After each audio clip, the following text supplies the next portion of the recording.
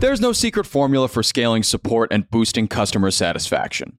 But there is the all-new Service Hub from HubSpot. It makes it infinitely easier to scale customer support and increase retention. By bringing service and support together in one powerful platform, you can deliver the best experiences for your customers and your teams. Free up time for your reps to focus on complex issues with an AI-powered help desk. Proactively drive retention with customer health scores that help keep your business ahead, stopping churn in its tracks. And give your entire go-to-market team the data they need to operate as one unified, powerful front. All so you can better connect with customers and keep them happy. Secrets out. HubSpot Service Hub is a game changer. Visit HubSpot.com/service to do more for your customers today. Good morning, everyone. It's Tuesday, February 6th. I'm John Weigel, GPT, here with Rob Litterst, and this is the Hustle Daily Show.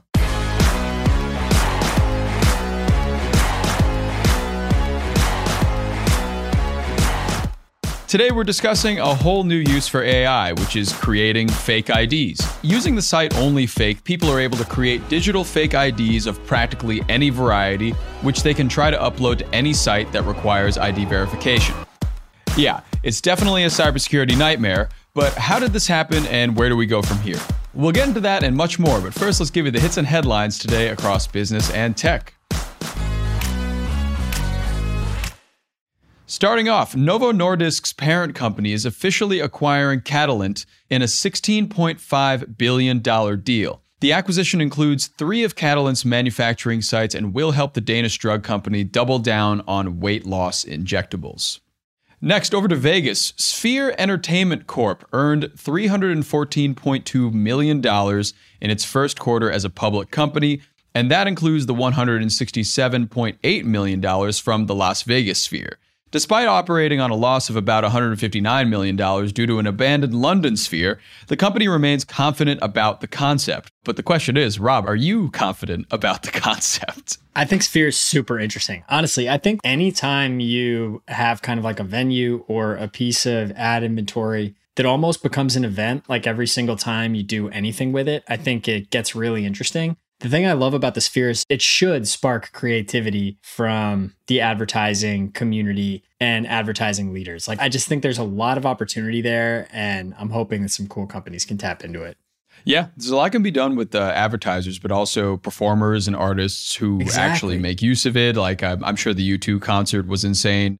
I'm sure you could do a lot in that kind of space. It's basically kind of like Times Square in a ball. Exactly. That's a perfect way to put it. Up next, research firm Graphica traced the explicit AI-generated deepfakes of Taylor Swift that circulated on X back to 4chan, to absolutely nobody's surprise.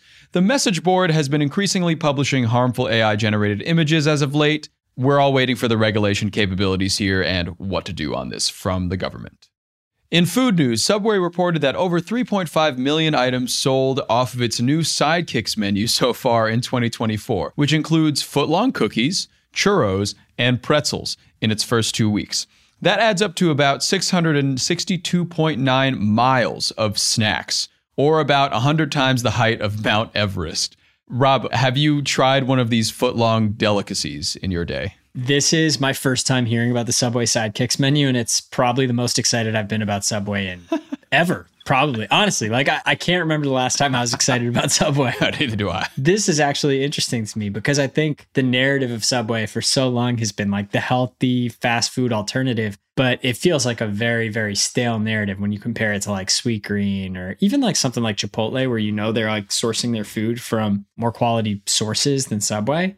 So this is interesting. I like just leaning into the footlong, no matter what it is. Like, just go for it, Subway. I'm all in on this. Yeah, just do it. I love the Subway chocolate chip cookie. So I saw a Subway the other day here in the city, and they were advertising this new like foot-long cookie. And I was like, you know what? Like, this is the first time probably in years that I've had any desire to go into a Subway. Love it. I didn't, but you know, it almost got me. And I'm sure it will at some point. I was this close. Yeah, dude, there's going to be like an afternoon where you just got a little hankering for a chocolate chip cookie, and there's going to be a Subway right there because there's literally a Subway like every 20 feet. Yep. And it's going to be a beautiful thing. And finally, 30 current and former employees of a Kentucky middle school won the $1 million Powerball, each taking home about $24,000 after taxes. The group had been playing the same numbers since 2019. What do you make of this? This is just heartwarming. Like, this is literally how every lottery story should go. A bunch of middle school teachers just taking home some money. Absolutely love it. The one thing that I saw in this headline that I wish it was a bigger pot. I wish it was like the $1 billion Powerball. This is great. I'm very happy for this crew. Yeah, very happy for them. Really exciting achievement. And the dedication to be playing since 2019. Pretty awesome. Seriously. Yeah. All right, on to the big story. Our big story today is a spotlight on yet another alarming use of AI. This time we're looking at how AI can generate fake IDs for anyone who can log onto sites like OnlyFake. This, of course, poses a huge threat for cybersecurity going forward. So, Rob, can you tell us a bit more about this story? Yeah, so every day it seems like at this point, there's a new report that details how AI can be used for evil. Sure. And this one is actually super, super interesting and honestly pretty concerning. So Joseph Cox of 404 Media reported that the outlet used a site called OnlyFake to create realistic images of bogus IDs, which it then used to create an account on a crypto exchange. So basically, this site OnlyFake allows you to create super, super realistic fake IDs that can then be used in other places like this crypto exchange. This scares me because at the end of the day, it's like your actual physical IDs are kind of like the last line of defense, it feels like, from identity fraud. Definitely. So if this gets broken, it starts to get pretty scary about people being able to steal your identity. Yep. Oh, definitely. I mean, a lot of places, a lot of companies are now doing, especially in like the health sector too, are doing more like ID uploads and stuff like that. And when you need to pay for something or you need to like sign a contract or do something like that, you upload a picture of your ID. I hardly ever give out my real ID anymore unless I'm kind of, at the pharmacy or doing something else like that, or, go to a bar. But now with digitally available replicatives, it seems kind of insane that that's kind of what we're leaning on in terms of the digital space, is like ID verification via online. So this is going to be a big problem, I think, going forward. Yeah. I mean, I think there are lasting implications, which we can get to, but very, very scary. Yeah. And what kind of IDs can one replicate on this site? Yeah. So here's how it works. So a user essentially enters a name and biographical data and uploads a photo or chooses one from the OnlyFake archives and selects an AI-generated signature. In a matter of minutes, OnlyFake generates images of the fake IDs front and back, which users can then use or at least attempt to upload to any site that requires ID verification. It can whip up fake passports and licenses from a wide range of countries and states. It claims it can generate up to 20,000 documents per day, including hundreds at the same time via an Excel table. It's like super scary. Barriers do exist for sites that require video proof or photos of users holding up their own IDs, but naturally people are working on ways to bypass that too. So I think at the end of the day, this is just a very, very quick and efficient way to spin up a fake ID, which is pretty freaking scary. Yeah, it's pretty scary also how, at least I haven't heard anything yet about a crackdown on this. How is this legal? I guess this is my biggest question here to figure that out. But I guess people are figuring out how to do it and they're still doing it anyway. So I guess it hasn't been exactly cracked down on yet. Yeah, I mean, I think the first thing that I started thinking about with this is really like Apple's focus recently on Face ID and then like biological verification, essentially. Like, I think that that's going to become a lot more pervasive. And honestly, it feels like Apple has such a lead there. Like they've been working on that stuff for so long. And I think if this stuff just continues to multiply and there are all these different ways to create fake documents and do all these fake ID things, I wouldn't be surprised if a lot of places just kind of turn to biological identification and look to Apple and some of these other companies to make sure that they're actually talking to the right person or getting information from the right person. Yeah, of course. And, last week you and I actually talked about ID verification in front of the cases in the CVSs and stuff like that over a certain amount of time. Yeah. When you're in front of that case at a CVS, you need to be able to get your water Powerade or whatever the heck it is.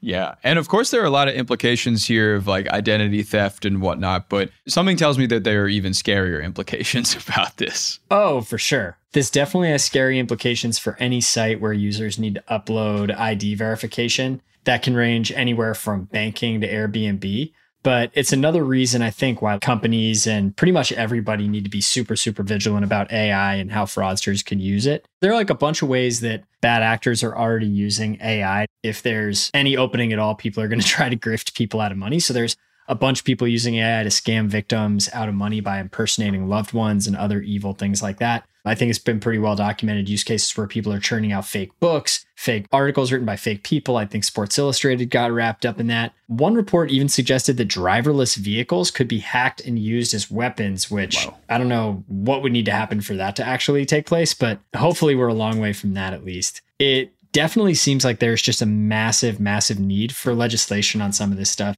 Yeah, for sure. I mean, it seems like we're kind of living in the future when it comes to crime already. Yeah. And there being kind of like a lack of regulations and a lack of knowing what to do at the government level for all this stuff makes it even worse. It seems like I feel like we're going to have a really bad few years here when it comes to this stuff. Not to be a pessimist. Right. Not to be a pessimist at all, but everything's on fire and life is terrible. Yeah, we're entering the robot apocalypse. Yeah, it is pretty crazy. I feel like the recent regulation in tech, I do think that there needs to be some scrutiny on AI, and it makes sense for the government to be involved in some of this stuff, especially with IDs. I was just renewing my passport last week and it was an absolute headache. Yep. Just for that fact alone. I would hate for anybody to be able to replicate my passport. Well, Rob, you should have just made a fake version of your own passport, right? Yeah. All this time, I should have just gone to OnlyFake and created my new passport. Exactly. Wow. Well, I mean, as this develops, I'm sure we'll be talking about it more, specifically you and I, because I feel like we always talk about this ID identification sort of stuff. It's our beat, John. It's great. It's a good groove. This is who we are now. It's our beat.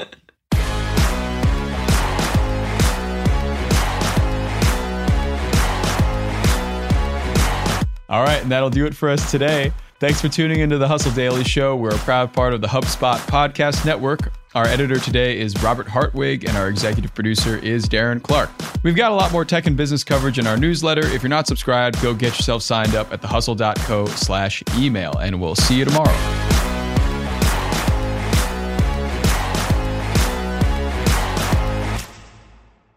Hey everybody, I got a great podcast to tell you about. It's called Truth, Lies, and Work, and it's brought to you by the HubSpot Podcast Network, the audio destination for business professionals. On this show, you can join husband and wife team Al and Leanne Elliott as they dispel myths, impart wisdom, and answer all your questions about finding, keeping, and motivating great people.